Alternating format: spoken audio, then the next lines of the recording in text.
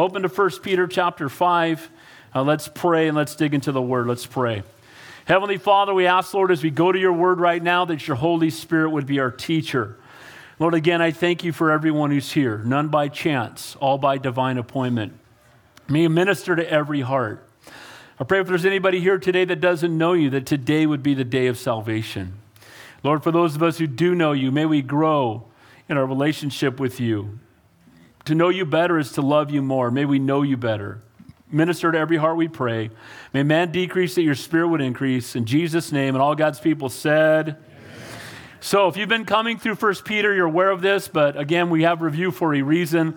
But this letter was written by the Apostle Peter to the early church during a time when they were going through great persecution, great trials, and great difficulty.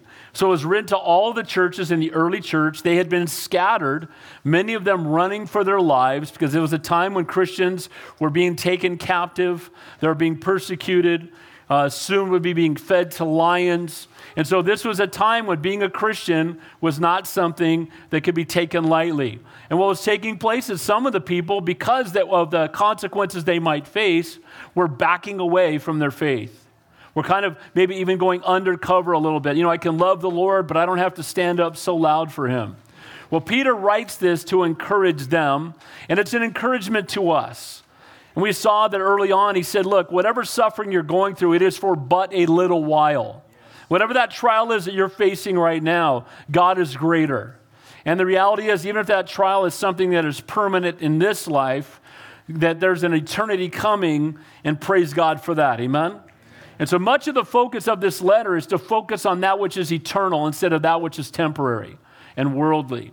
And so he's been encouraging them throughout it. So this letter, whose central theme is to encourage those in turbulent times of the day who are suffering for God's glory and for the sake of the gospel. Chapter 4 ended telling them not to be ashamed, to glorify God in the face of persecution and suffering for gospel's sake. We said this before, no suffering is wasted.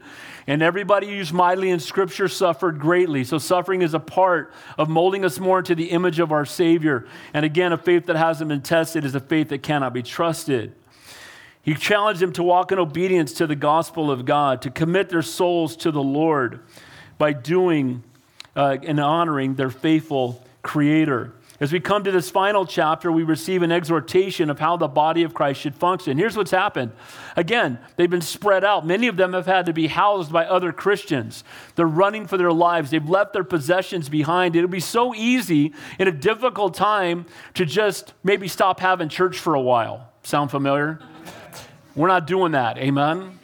So the exhortation here is, I know you're going through difficulty, but we don't stop having church. We don't stop being Christians. We don't stop sharing the gospel. We don't stop, being hospitable and welcoming people into our homes. He said, look, in the midst of it all, the church should continue and be faithful. So this letter, again, was sent out to all those early Christians throughout the Roman Empire.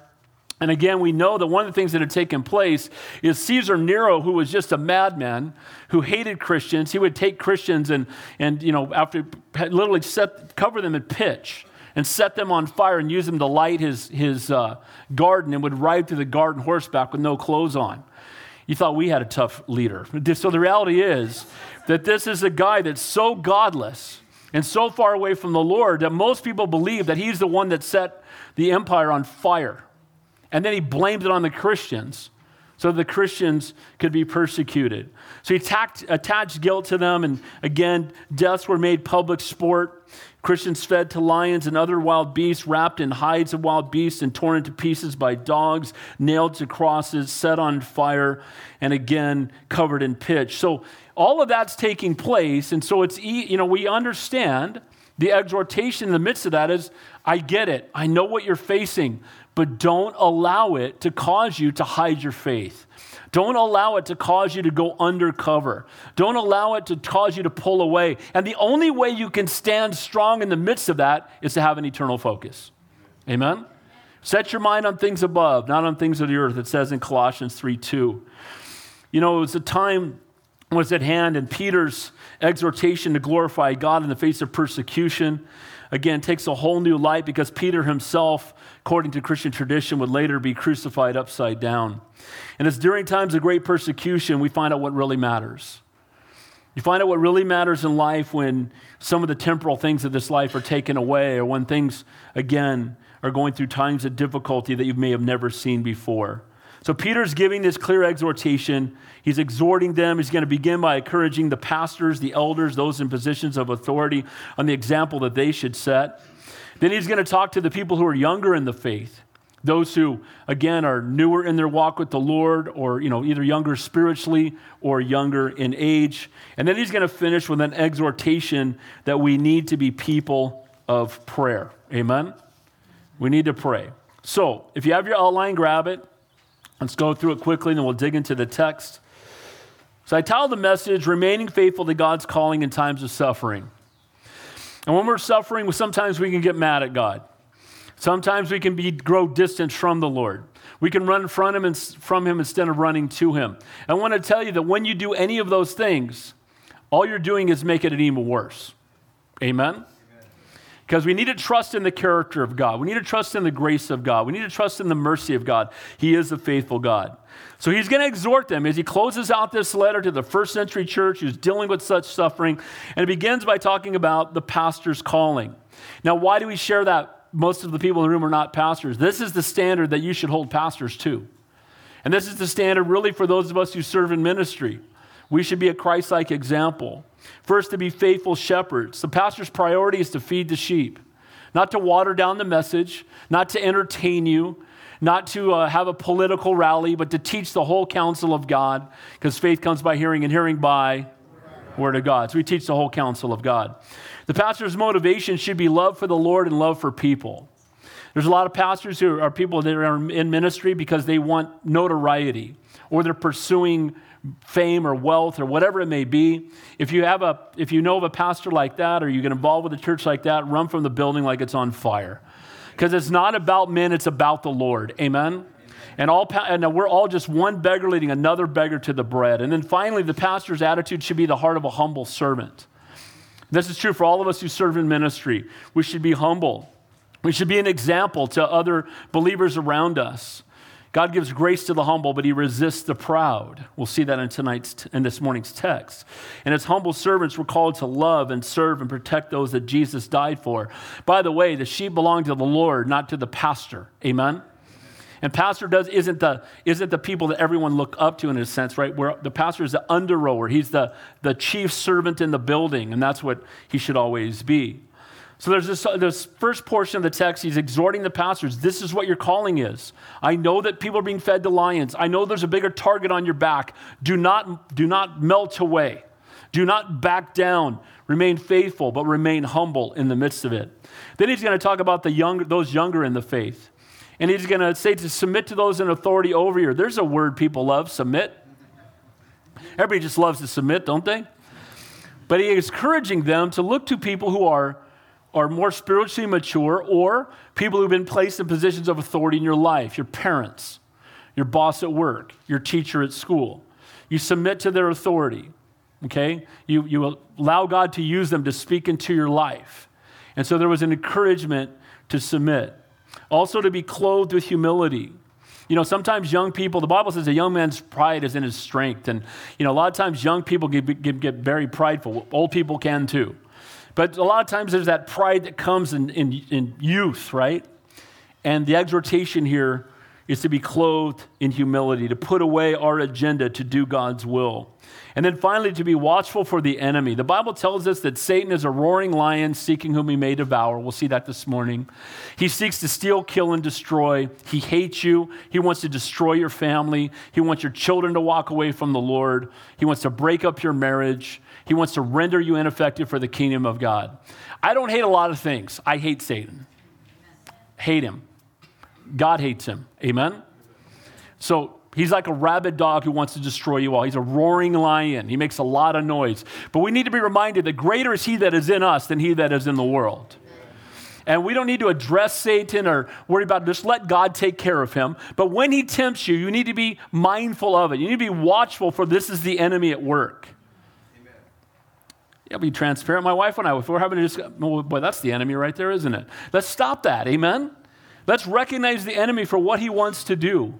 And let's say, no, we're not going to honor, we're not going to do that. We're not going to be caught up in that. And by the way, how did Jesus respond to temptation in the Bible? What did he do? He responded with what?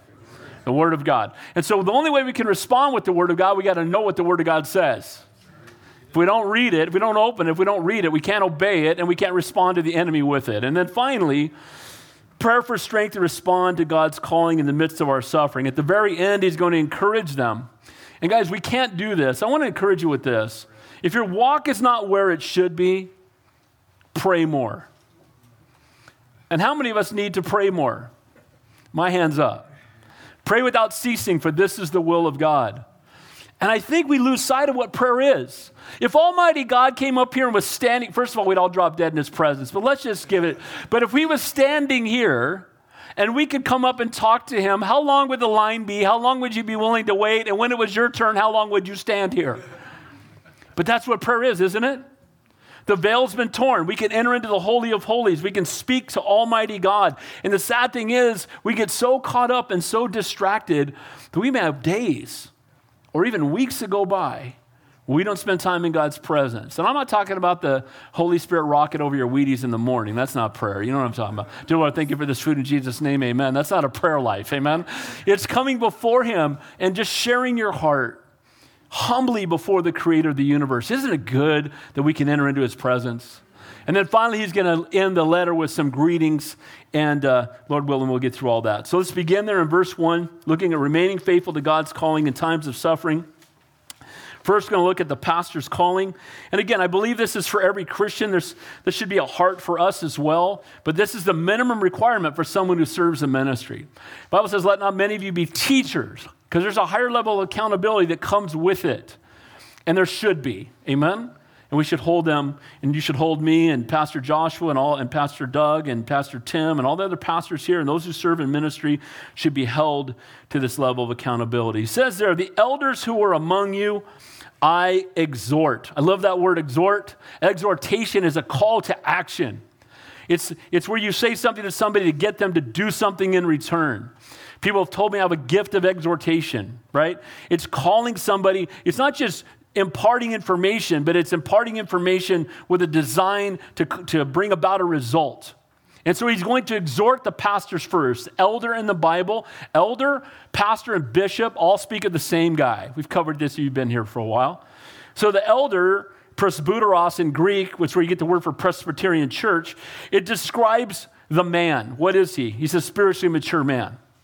So elder means he's a spiritually mature man. Then the word bishop, where we get the word episkopos, where you get the Episcopal church, describes what the man does. He oversees the body of Christ. So he's a spiritually mature man who's in a position of oversight over God's people. And then finally, pastor, poema, in Greek, describes the method. He feeds the flock. He serves the flock. He acts as the under shepherd to the good shepherd. What does a shepherd do? He protects the sheep and feeds the sheep. He makes sure the wolves don't get in to kill them, and he makes sure they don't starve. How does he do that? He makes sure they're brought to where the good grass is, right? Bringing them to where the word is in this case, right? And so here he's exhorting these elders. Okay, look, you guys are in leadership, and there's a time of suffering right now, and time being a Christian is very difficult, and people are losing their lives for the name of Christ. So how should you respond? Shut down the church and go in a cave and wait till they get the all clear from the government. That's not what the Bible says. Amen? Don't hide. Don't pull back. Don't die down. Stand up for the truth of God's word. But he's going to exhort them. And again, elders are called by God to lead spiritually, and they need to be exhorted, especially in times of trials and persecution. You can lose sight of your true calling when you begin to focus on your circumstances. This is true for all of us. If we start focusing on our circumstances, we can lose sight of what we're really called to do. What did God create you to do? First of all, to serve him, to worship him, to have a relationship with him. But on top of that, he's given you gifts. And are you being faithful to do the things that God has called you to do? And again, our circumstances can take our eyes off the Lord. The fear of man impacts faith in God. If we fear men, our faith will waver. God's not given us a spirit of fear, but of power and love and a sound mind. But we all have moments of fear. What's the answer? Yes. We do. So when we start to fear, we need to recognize that God is in control and that God is greater than our fear. And we don't have to walk around petrified because we can trust in the sovereignty of God. Guys, we serve a great God. Amen? He is greater than we will ever be able to comprehend. And he loves you so much, he sent his son to die because he didn't want to live without you. That's the God that we serve. And he's a faithful God. But what happens with the fear of men? It causes many pastors to water down the message out of fear of losing the crowd. I've said this before. Please don't take this wrong. You guys know I love every one of you. Even if it's your first time here today, I love you already because I prayed for everybody who'd be here today. God gives me a love for you. But let me just tell you this. I'm not all that worried about what you think about me because I have to worry about what God thinks about me. Does that make sense? Because if I'm worried about you, then I'm going to tailor the message to make sure you don't get your feelings hurt. If the word of God steps on your feet, you're standing in the wrong place. Amen? That's true for me also. For every hour you get on Sunday, I get 25 to 30 hours during the week. So don't worry, I get it first, and I deserve it. Amen? But we need to be encouraged, and we need to be strengthened. What happens sometimes to pastors, when they're worried about the crowd, then they water down the message because they're afraid they're going to offend people. But the Bible tells us the cross of Christ is the stone of offense. Amen? Amen. That's why people want to tear down every cross on the side of the road. Sometimes they'll go into hiding. Well, Peter was an apostle, as he describes himself at the beginning of this letter. And here he focuses on the fact, he's going to tell them, look what he says, that I who am a fellow elder and a witness of the sufferings of Christ. So he describes himself as a fellow elder, that he too is someone who's been put into a position of spiritual authority. Now, please, I'm not trying to offend anybody, but you're going to get offended if this is what you believe. Peter was not the first pope. Does he say, Peter, the most holy, magnanimous father, potentate? Does he say that? He says fellow elder. Okay? Now again, all this stuff is man-made. It's created by men. It's dogma added to the simplicity of the cross. We can get a lot of rituals that will add to the cross of Calvary. Jesus plus nothing equals salvation. Now, there will be good works. There will be a transformed life, but we do not add to the cross of Calvary. Amen? He said it is finished on the cross. It's paid in full, and we should be encouraged and strengthened by that. So Peter just says, look, I'm your fellow elder. I'm in this boat with you. Now, did Peter know what it was like to run away and hide when things got tough? He was the king of it. Amen? Oh, you're one of his followers. And he cussed and ran away and said, it says a young girl. He ran away from a young girl. And he hid. And we're going to see God's restoration to that in this morning's text. This happens when you stay up late at night studying. You think it's night, it's daytime. But here's the reality that Peter knew what it was like to fail the Lord. But Peter also knew what it was like for God to restore him. And then he knew what it was like to walk in the power of the Holy Spirit. And he knew what it was like to stand up in front of some of that same crowd that he had run from and preach the word of God with boldness and see 3,000 people get saved. So Peter understands that there's all of us have had times when we've shrunk away from an opportunity to share our faith. Is that not true? We've done it. We've had times where we've kept it to ourselves. We've had time where we've been fearful. And Peter's talking to these guys saying, look, I get it. I know what you're going through. I understand the consequences that could happen. I understand you could be put to death if you make a stand for the Lord, but I'm encouraging you. I'm exhorting you. And by the way, I'm one of you. That's what he's saying. He's an apostle, but he's also a fellow elder. He can relate. He knows by experience what all the other elders are going through. Peter's qualified to speak as a fellow elder. And note, through Peter was clearly the prominent disciple of the 12. He claims no special position. Peter never proclaimed a special position. Only other men have done it for him, and they were wrong. Amen? There's only one celebrity in Christianity. His name's Jesus Christ. Amen? There's no other name under heaven by which men must be saved. Peter, used mightily by God, sinner saved by grace. Mary, used mightily by God, sinner saved by grace. You can't get saved through Peter. You can't get saved through the saints. You can't get saved through Mary. You can't get saved through a church. It's Jesus Christ, him crucified and risen from the dead. Peter did not raise from the dead. Mary did not raise from the dead, and she wasn't assumed like people teach. It's not true. It's not in the Bible. What happened? Jesus and Christ alone. So don't take your eyes. Again, praise God for the saints. Amen? Amen. Praise God for Mary. Amen? Focuses on Jesus and him alone. Amen? Amen? He's the only one that can save us. He's the only one that's seated at the right hand of the Father. But Peter says, look, I'm a fellow elder. I'm one of you. And being an elder in those days, not a title people really wanted. If they're feeding Christians to lions and they start with the elders, who wants to be an elder? Really? A lot of them are like, yeah, dude, I want to be almost an elder. Can I just be a little below that? I've told people this, that, Satan, by the way, Satan's not omnipresent. You know that, right? He's not everywhere at once. He's not omniscient either. He doesn't know everything. He's a defeated foe.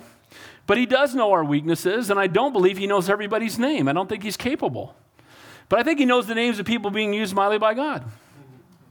And he's got targets on their back. Amen? Now, again, our God is greater. It's nothing to be afraid of, but I hope he knows my name. I really do. I do. I have friends who go, I hope he almost knows my name, right? But really. But don't we want to live in such a way that we bring glory and honor to the name of Christ? Amen? And you want to see Satan shaking, get on your knees and start praying. Amen? God is faithful. Now notice he says a witness to the sufferings of Christ. See, he's talking to people who are suffering. And he says, I was there when Christ suffered. I was there when he was being scourged. I was there when they drug him out and he'd been so battered, and that's when they said, you're one of his, and I ran away hiding. But I saw the suffering that Jesus went through. Well, we are Christians, and if Jesus suffered that we might have eternal life, who are we to say that we're beyond going through any suffering to follow him? Amen? And so that's the exhortation here is, look, I witnessed the suffering of Christ. And again, it has to go beyond as witnesses to the ability to minister to others. And the word witness there is the word martyr. I'm a martyr of Jesus Christ. Now, when we think of martyr, we think of somebody who died for him, and certainly that is the case. That's the ultimate witness, right? Being willing to lay down your life. But the word martyr there just means to be a witness. Martyr means a witness who tells what he has seen and heard. One of the greatest things that you can do as a believer is share your testimony with somebody else. Because it's something that no one else can refute. What is your testimony? Here's who I was, and then I met Jesus, and here's who I am now. Amen? Amen. This is my life before I met him. Then he came into my life. He made me a new creation. He forgave my sin as far as the east is from the west. I'm born again. My name's written in the Lamb's Book of Life. I'm going to heaven. And now I walk in the fullness of the Holy Spirit. And now look, we're not perfect. We're all sinners saved by grace. Christians aren't sinless, but we should sin less. Amen? And so this is my testimony. And this is something we all can share if you're born again. Here's who I was, and here's who I am. He says also, not only a witness to his suffering, but also a partaker of the glory that will be revealed. Now, what is he talking about here? Anybody have an idea? When did he see Jesus in his glory? The Mount of Transfiguration, amen? He also saw him after he'd risen from the dead, amen? Remember, he went up on the Mount of Transfiguration. Jesus had a fourfold ministry: the crowd, the 70, the 12, and the 3. The crowd, he spoke in parables. He had the 70 disciples who followed him, and some would come and go. He had the 12 that he invested in. One of them denied him, one of them betrayed him, and 9 of them left when he was on the cross. Only John was there. So if you feel bad about not being very fruitful in the ministry you're in, join the club, amen? But he took Peter, James, and John with him up on the Mount of Transfiguration. And if you remember that Jesus saw him in his glorified state. And Moses and Elijah were there too. And what did Peter say? Let's build altars to all 3 of you. Peter had God tell him to shut up more than once from heaven. Paraphrase. Hey, Pete, no. Amen? He's putting Jesus on the same line with the law and the prophets. The law and the prophets all point to Jesus. Praise God for the law and the prophets, but he points to Jesus. Amen? Amen. So he had seen him. He had seen Jesus in his suffering. He saw him when he had been scourged. He saw him in his glory. Then he saw him after he rose from the dead. He walked with him. For 40 days. They spent time together. And then he saw Jesus ascending back into heaven. So Peter says, look, I've seen him suffering and I've seen him glorified. And he's letting them know, look, I know that you're going to go through suffering. But here's the good news. At the end of the suffering is going to be glorification, and praise God for that. Amen? We're justified when we give our life to the Lord, just as if we've never sinned. We're being sanctified, being molded more into the image of our Savior until the day we are glorified. Now, we don't deserve to be glorified, but the Bible clearly tells us we will be because of what Jesus did for us on the cross. Amen? So we are all works in progress. Regardless of what you think, none of you have arrived. We all have things that we all need to continue to grow. Amen? Okay, we're all works in progress. So he was a partaker of his glory. Again, he was a witness firsthand to what the Lord had done. And again, I thank God. He was also in the Garden of Gethsemane when Jesus got arrested. And Peter wasn't walking in the fullness of the Holy Spirit because he lopped off the dude's ear, remember? Yeah. And they, by the way, you never see Peter catch any fish unless Jesus is there. And then his sword handling, not so much, because I think he's trying to behead the guy and he catches an ear, amen? So Peter, before Pentecost, was kind of a mess. But at the same time, God was doing a work in him. And some of us are kind of a mess, and God's doing a work in us, amen? He's doing a work in us to conform us more. He loves Peter. And we're going to see that as we continue on through the text. Again, he had attempted to make Moses and Elijah his equals, but we know. And then it says there in verse 2, now he's exhorting them. So he's, look, I'm one of you. I've seen Jesus suffering. I've seen Jesus glorified. I've seen God's plan. I know his heart.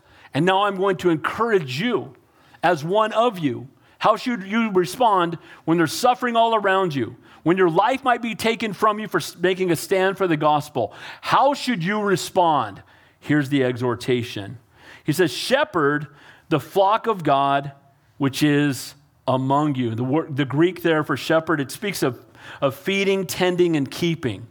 And again, the sheep is God's flock, not the pastor's. Amen? I get frustrated. I get where it's coming from. People say, well, my church. Well, it's not my church, it's his church. Amen?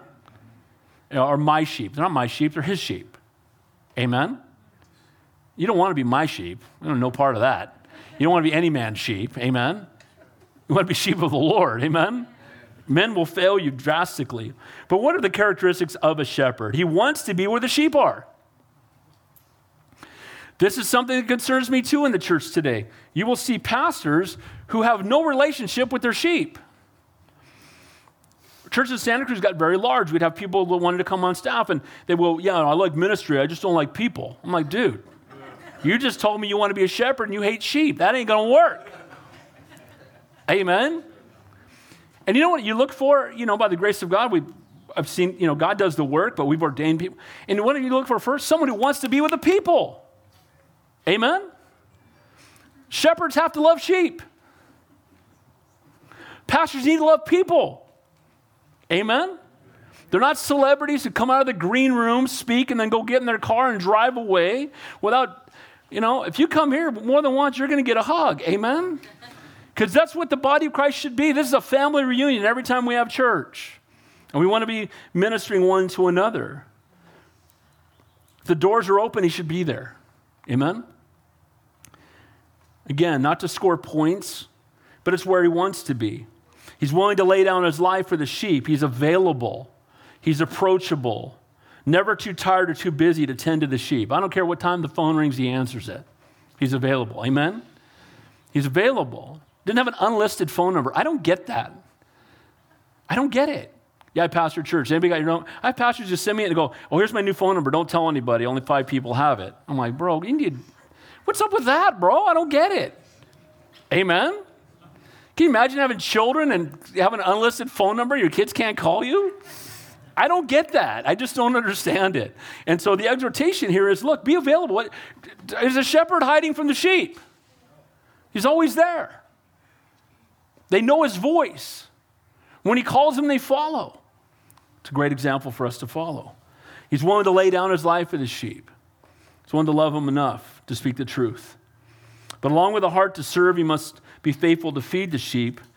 both the milk and the meat of God's word. Although he knew tough times were coming, Peter says, don't neglect your singular responsibility to feed the flock of God.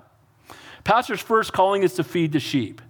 And Peter, no doubt, is remembering his three-part commission Jesus gave him in John 21. If you remember that Peter denied Jesus 3 times. We've talked about this. We've been going here any length of time. He denies the Lord 3 times. The third time, hears the rooster crow. He said, Lord, I will never deny you. And the third time he does. After Jesus rose from the dead, Peter's out fishing. I don't see him catching any fish again. But then Jesus calls to him from the shore. Peter jumps in the water, swims in to meet with Jesus.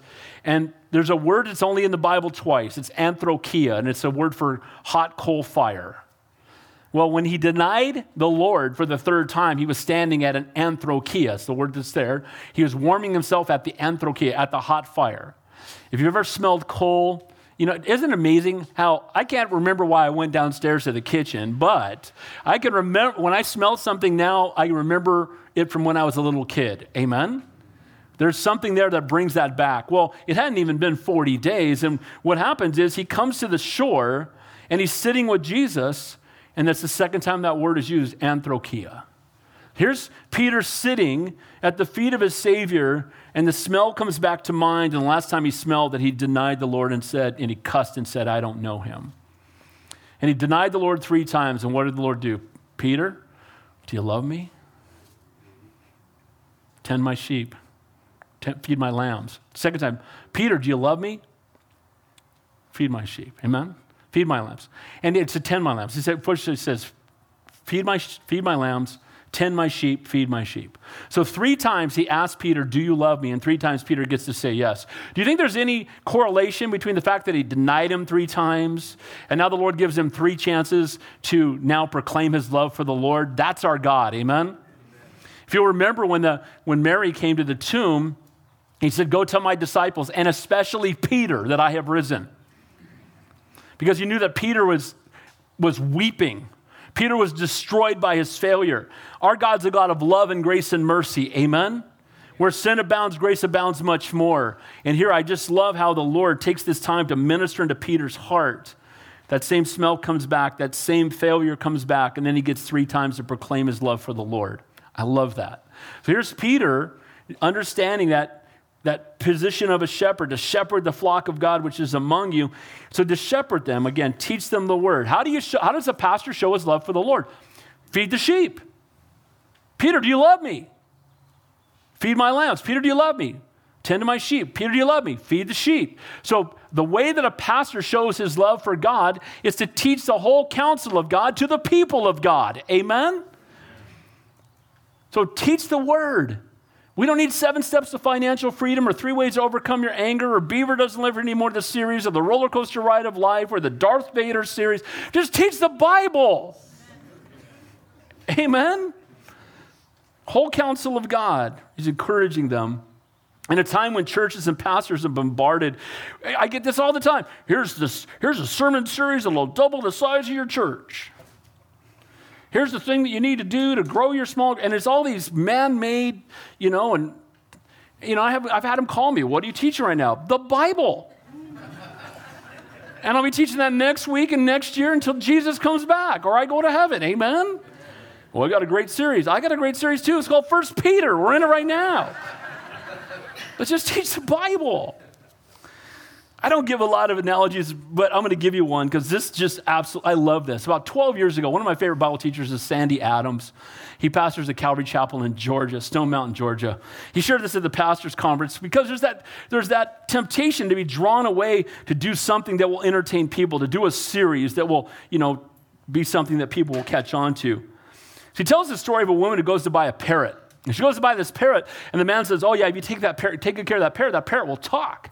And the woman was lonely, so she took the parrot home, and after about a week, he hadn't said anything. So she goes back to the pet store, and he says, oh, you know what? You need to get a mirror. If you get a mirror, the parrot will see itself, think there's another parrot, and the parrot will start talking. So she goes and gets a mirror. She puts the mirror in the cage, and a week later, still not talking. Goes back and says, you know what? Get the parrot a swing. Parrots love swings. If he's swinging, he'll be happy, and a happy parrot is a talking parrot. So she buys a swing. She takes it back, puts the swing in the car, he's swinging on it, still not talking. Comes back and says, you know what? You need a ladder. Parrots love ladders. He'll be crawling up and down that ladder, looking at himself in the mirror, jumping on that swing. He'll start talking. So finally, she comes back in the store about a month later, and the guy says to him, did the parrot ever start talking? Well, he did say something at the very end. And she goes, what did he say? They got any food down at that pet food store?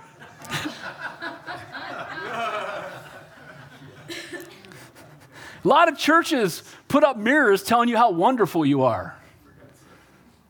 You're so wonderful. Just look at yourself. You're amazing. Not so much. Can I get him into that? We're all sinners saved by grace. Some people have a ladder. It's a 12-step program. We got to go up and down this program, and we'll earn something. And we got to do all these things to earn salvation. Or it's a swing, man. We got rock and worship, man. We'll rock the house, right? Got any food down at that church? Amen. You come in, you're told how wonderful you are. You got rock and worship. You got 12-step programs and no Bible. Faith comes by hearing, and hearing by the word of God. Amen? We need to study it, open it, read it, obey it, study it, live it. Amen? But not only does it say that he is a shepherd, he serves as overseer. And again, overseer is someone who watches over, manages, supervises, caring for the sheep of another. See, when you recognize that sheep don't belong to you, but you've been given care over them by someone else, and you're going to answer to him when he comes back. So the good shepherd says, these are my sheep. I want you to watch them and take care of them. And then when I come back for them, you're going to be accountable for how you took care of them. And so that's what he's calling. He said, he's an overseer, someone who is called to do that. But notice what it says here. I love this part. Not by compulsion, but willingly. Nobody should serve in ministry where you feel like it's a have to. Please. If you're doing something here and you feel like you have to do it, just stop doing it. Amen? Oh, is it my turn in the children's ministry? Oh, please, we don't want you down there. We want people who want to be there with the kids. Amen? And we want pastors who, this is a get to, not a have to. What did Paul say? Woe unto me if I don't preach the gospel. Amen? Like this is something that stirs him up. This is something that he cannot turn away from. Truly called ministry is not a have to, it's a want to, it's a get to. Responding to the call of God, not the arm twisting of men. Again, God's army is not paid missionaries, it's an all volunteer army. Amen? It's not people that are doing it for any other reason other than they're called. Notice it says there at the end of that verse, not for dishonest gain, but eagerly. Boy, if we applied that to people on Christian television, we'd wipe out 90% of it.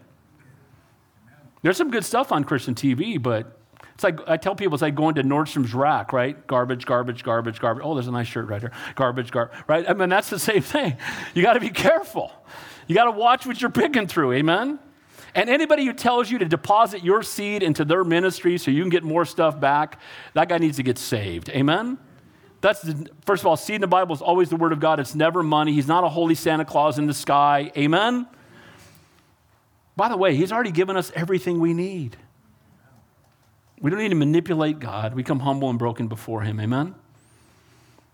Money should never be a motivation for serving in ministry. True calling is seen not by actions, but by the attitude and the motivation. And the truly called will do it even if they're never, ever paid, never, ever recognized. I used to use the term whistling when no one's watching. What I mean, you're just serving the Lord and happy to do it whether anybody ever notices or not. Amen? Because the only one we're doing it for ultimately is the Lord. And to him alone be all the glory.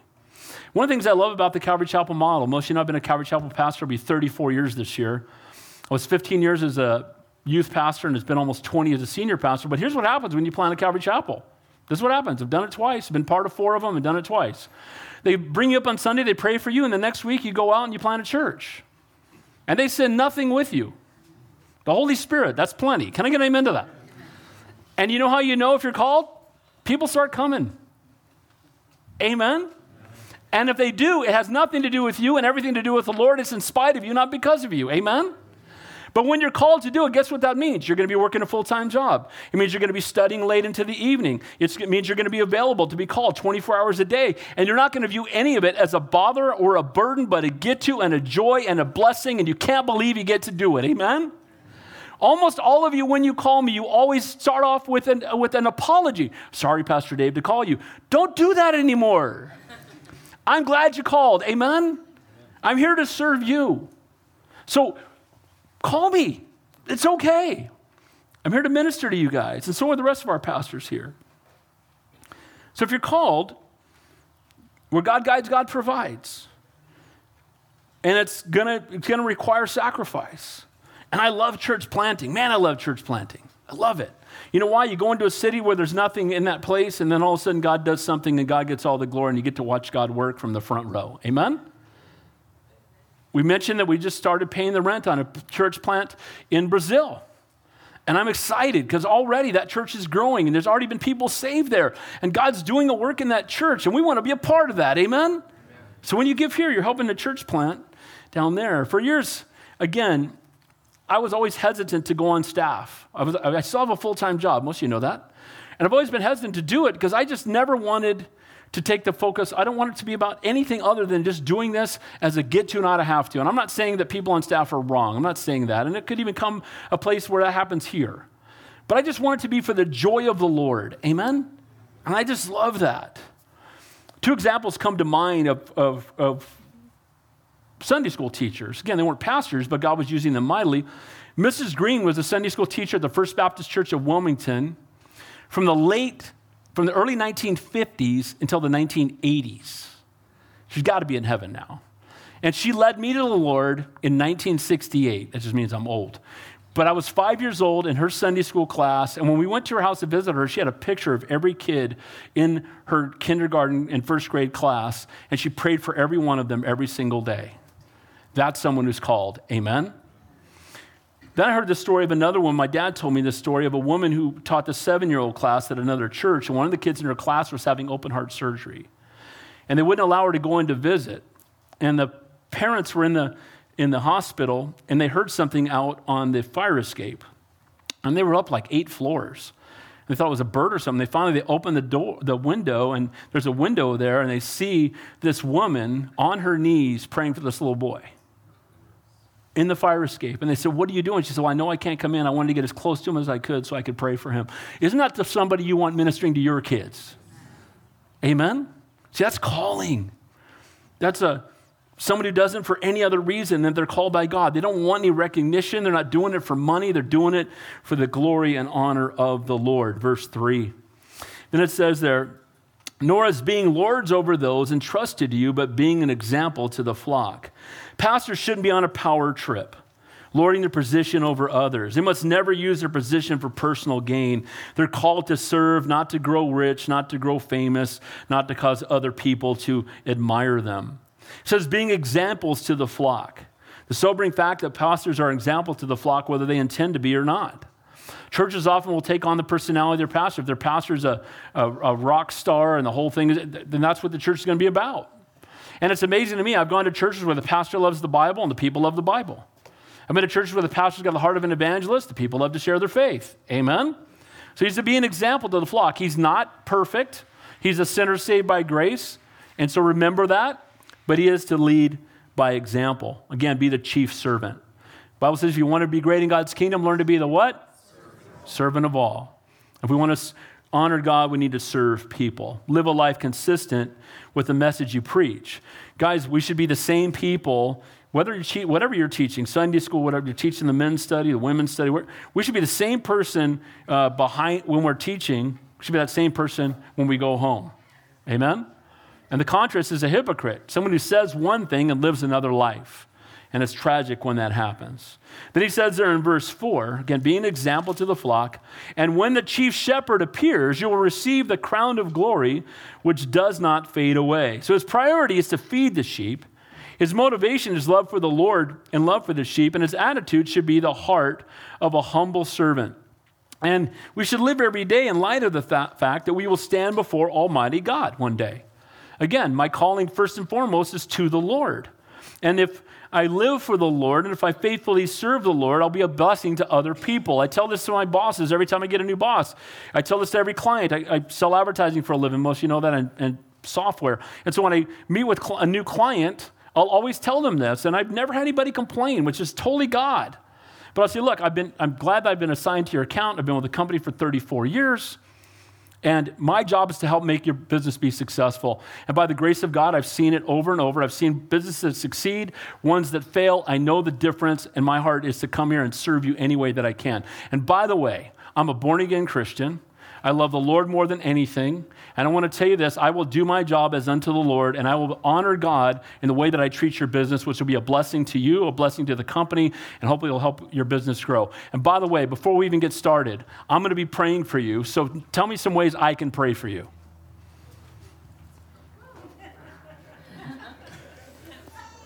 And some people are like, dude, okay then. Wasn't expecting all that. But here's the reality is what happens is now, I have about 200 accounts, and these guys are calling me for prayer daily. Our business is struggling. Can you pray for me? My wife and I are going through, we do marriage counseling. Hey, my dad passed away. Can you come to his funeral? Guys, we want to be salt and light wherever we go. Amen? And this is how we all should be. Let's live our lives in a way that bring glory and honor to the name of Jesus Christ. Amen? And we're here to serve and to minister to other people. It's not about us. It's about him. And that can only happen, again, if we die to ourselves. It's not about temporal riches, but an eternal one that will never fade. He says, look, when the chief shepherd appears, you'll receive a crown of glory that does not fade away. Again, you've heard my 7-word 401k. Well done, thou good and faithful servant. Amen? That should be our passion. That's what we should live in such a way that we bring glory and honor to the name of Jesus. Because when this time has come and passed, only what we've done for Christ will last, and nothing else is going to matter in the end. Amen?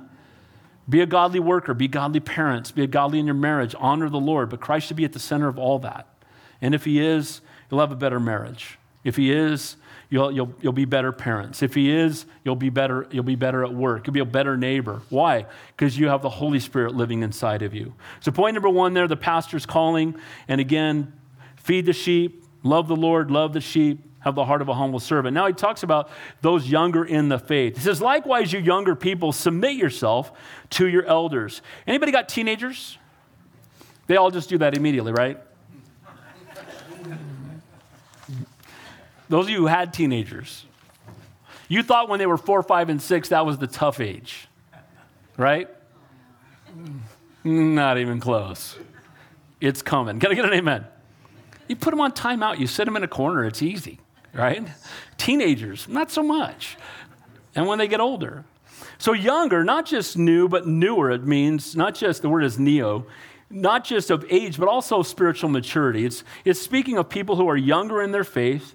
And if you're a newer Christian, it's good to look for people who can pour their life into you. Now, again, we don't worship them. We don't follow them. We follow the Lord.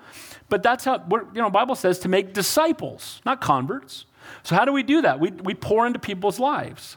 I ask this often. Who are you discipling and who's discipling you right now? Who's ministering to you and who are you ministering to? Well, that's what a healthy church should look like. Amen? And he's telling them to submit to their elders. And again, certainly this would speak in a practical way of their parents, those who are older, but again, it speaks of spiritual maturity. Submission is mocked and rebellion is nurtured right now in our country. Can I get an amen to that? Submission is mocked.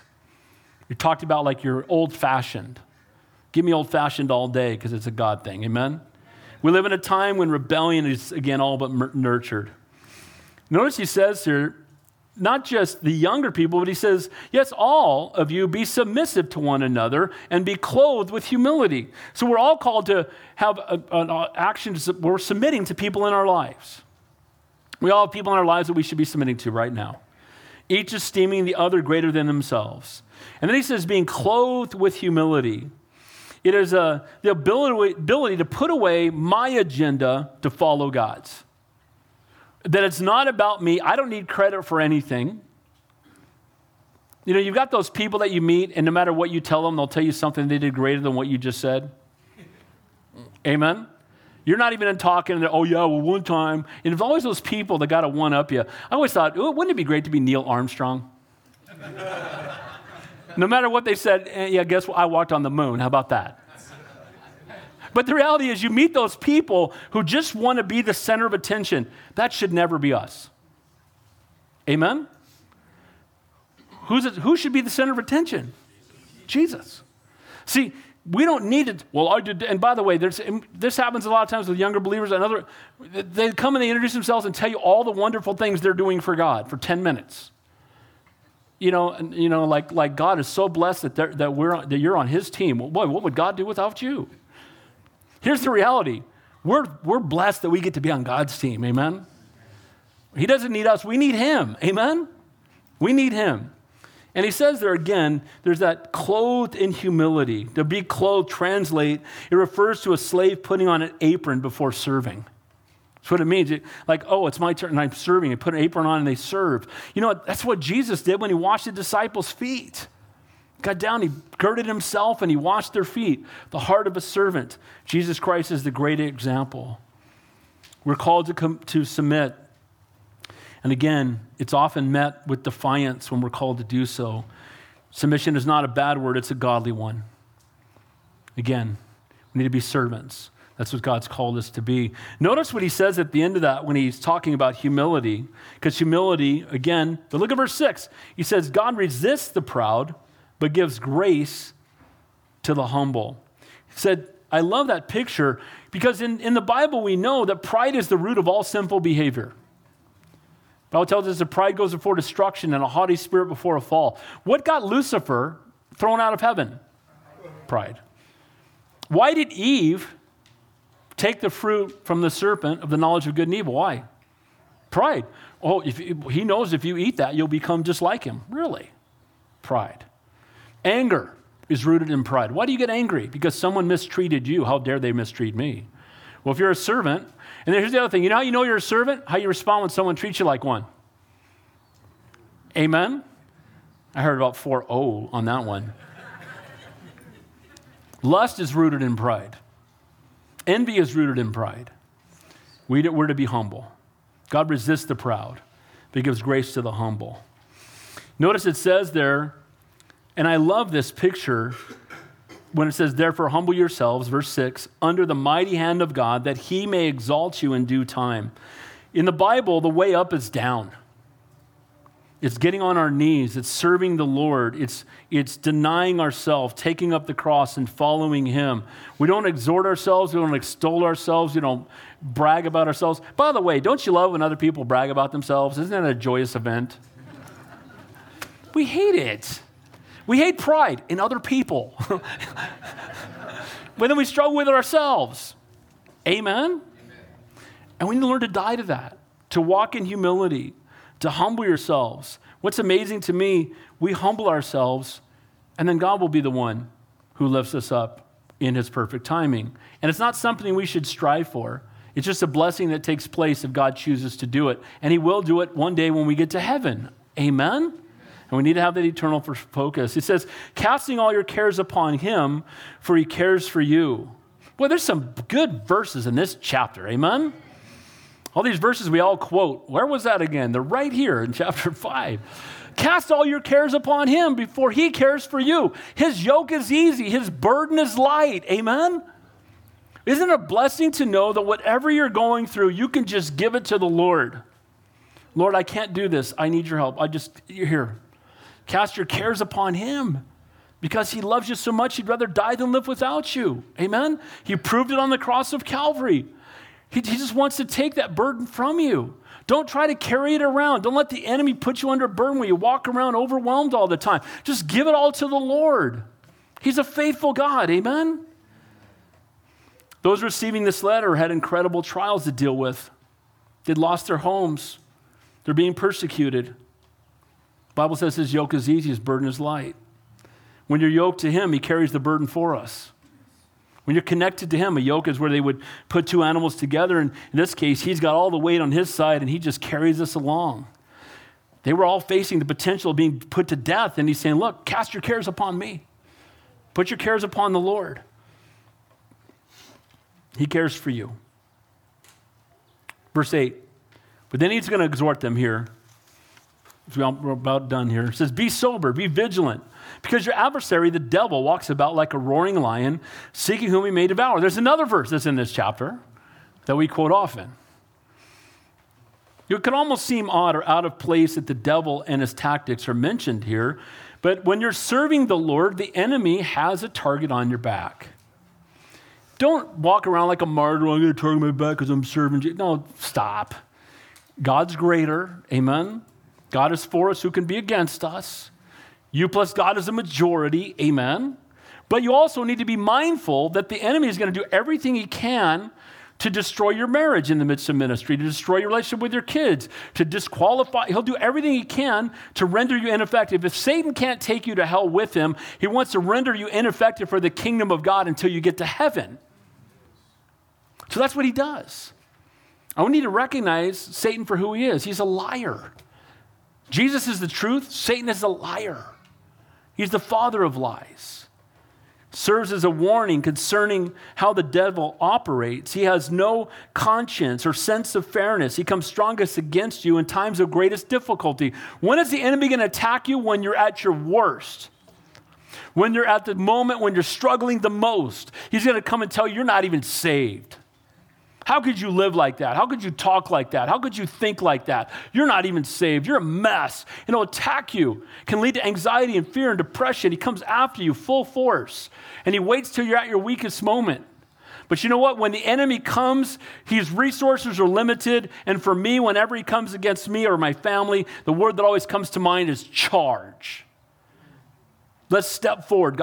God must want to do something great. Amen? And let's trust him.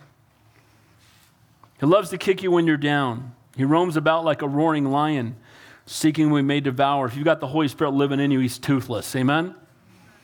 He was the serpent in Genesis. Paul describes him in Corinthians as an angel of light.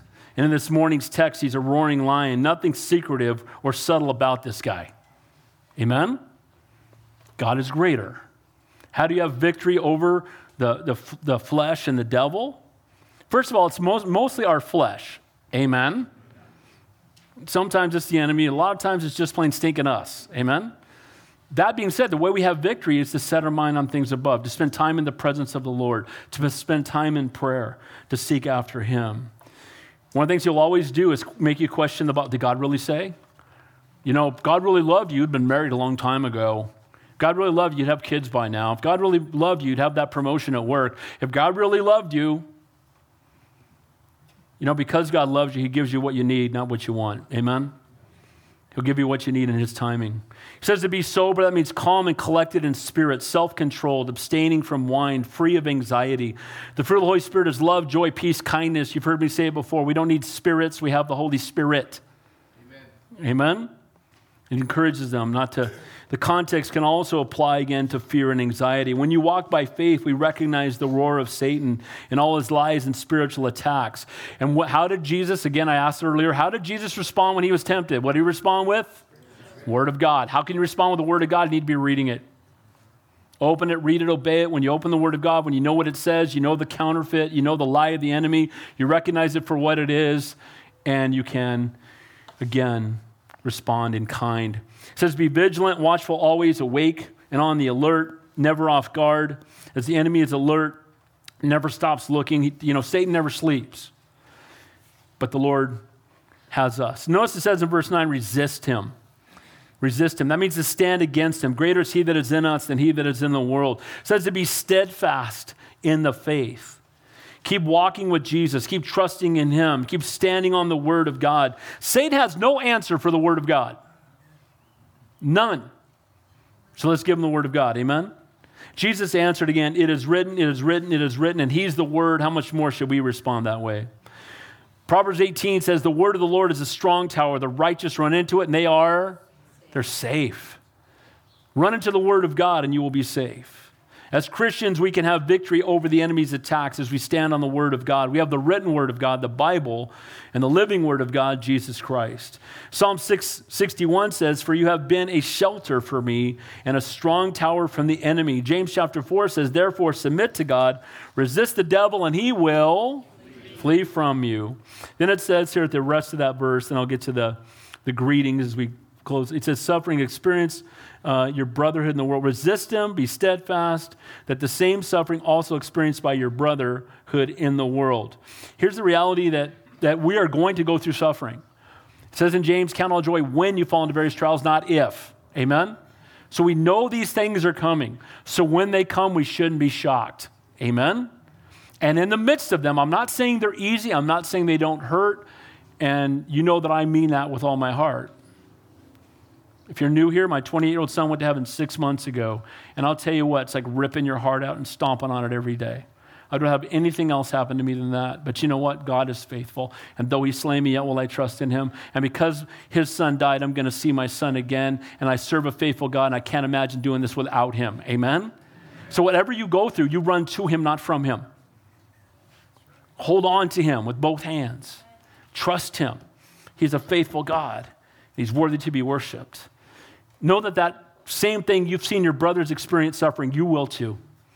Shouldn't act like your life's going to be free from suffering. Why would a loving God allow this? He must not care about you.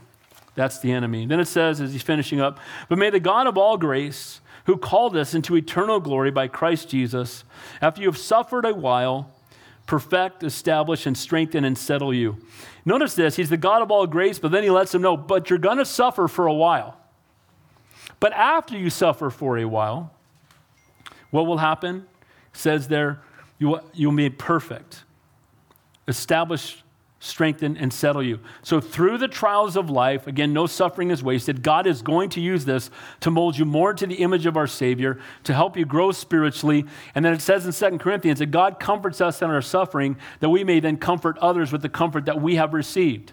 And when I meet people now who have lost children, and it's happening all the time now, when I let them know I've been where they are, it opens up an opportunity to speak into their lives and to minister to their hearts in a way I never could have before. Now, I'll be honest with you, I want no part of that ministry, but this is something God gave me, so we're going to be faithful to it. Amen? And whatever you've gone through, God will use it. What you saw as a failure, God can use to show the story of redemption, how God brought you out of it. Amen? It's an opportunity to minister to others and praise God for it. He's a God of all grace, and boy, I love that. Grace to save, grace to assure us the eternity in heaven, but also the grace to build our godly character now.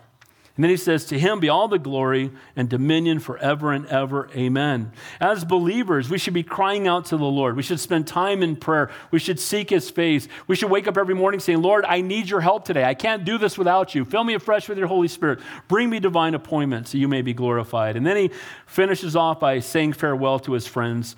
It says, by Silvanus, our faithful brother, he's the one who he delivers the message through. And then he says, so he's bringing the message to you.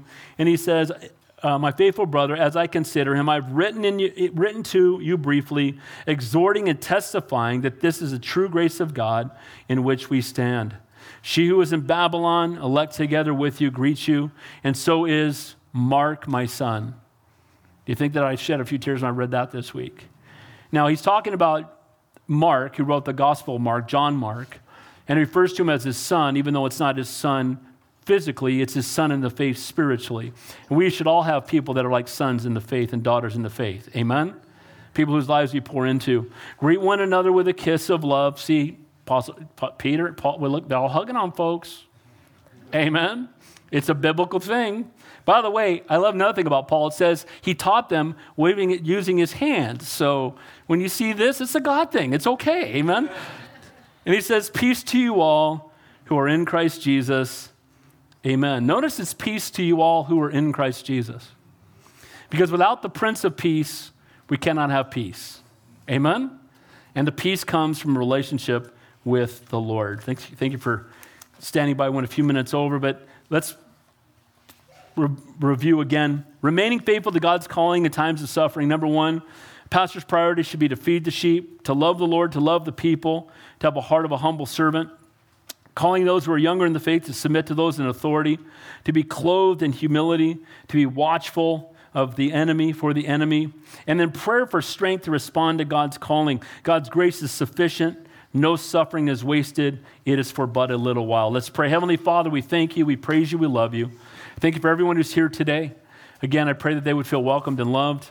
I pray we would take what your word of God has ministered to our hearts and we would apply it. That we would leave here different than the way that we came. And Lord, I pray if there's anybody here today that doesn't know you, that today would be the day of salvation. The Bible tells us in Romans 10, if you believe in your heart and confess with your mouth that Jesus Christ is Lord, you will be saved. So not a confession just that he's our Savior, but he's our Lord. It's coming to the place of recognizing I need him. I am a sinner. I need to be forgiven. And I want to invite him to rule and reign in my life, to submit my life fully to him. The Bible says, if you confess me before men, I'll confess you before my Father in heaven. If you deny me before men, I'll deny you before my Father in heaven. I'm not asking you to join a church. We don't even have church membership.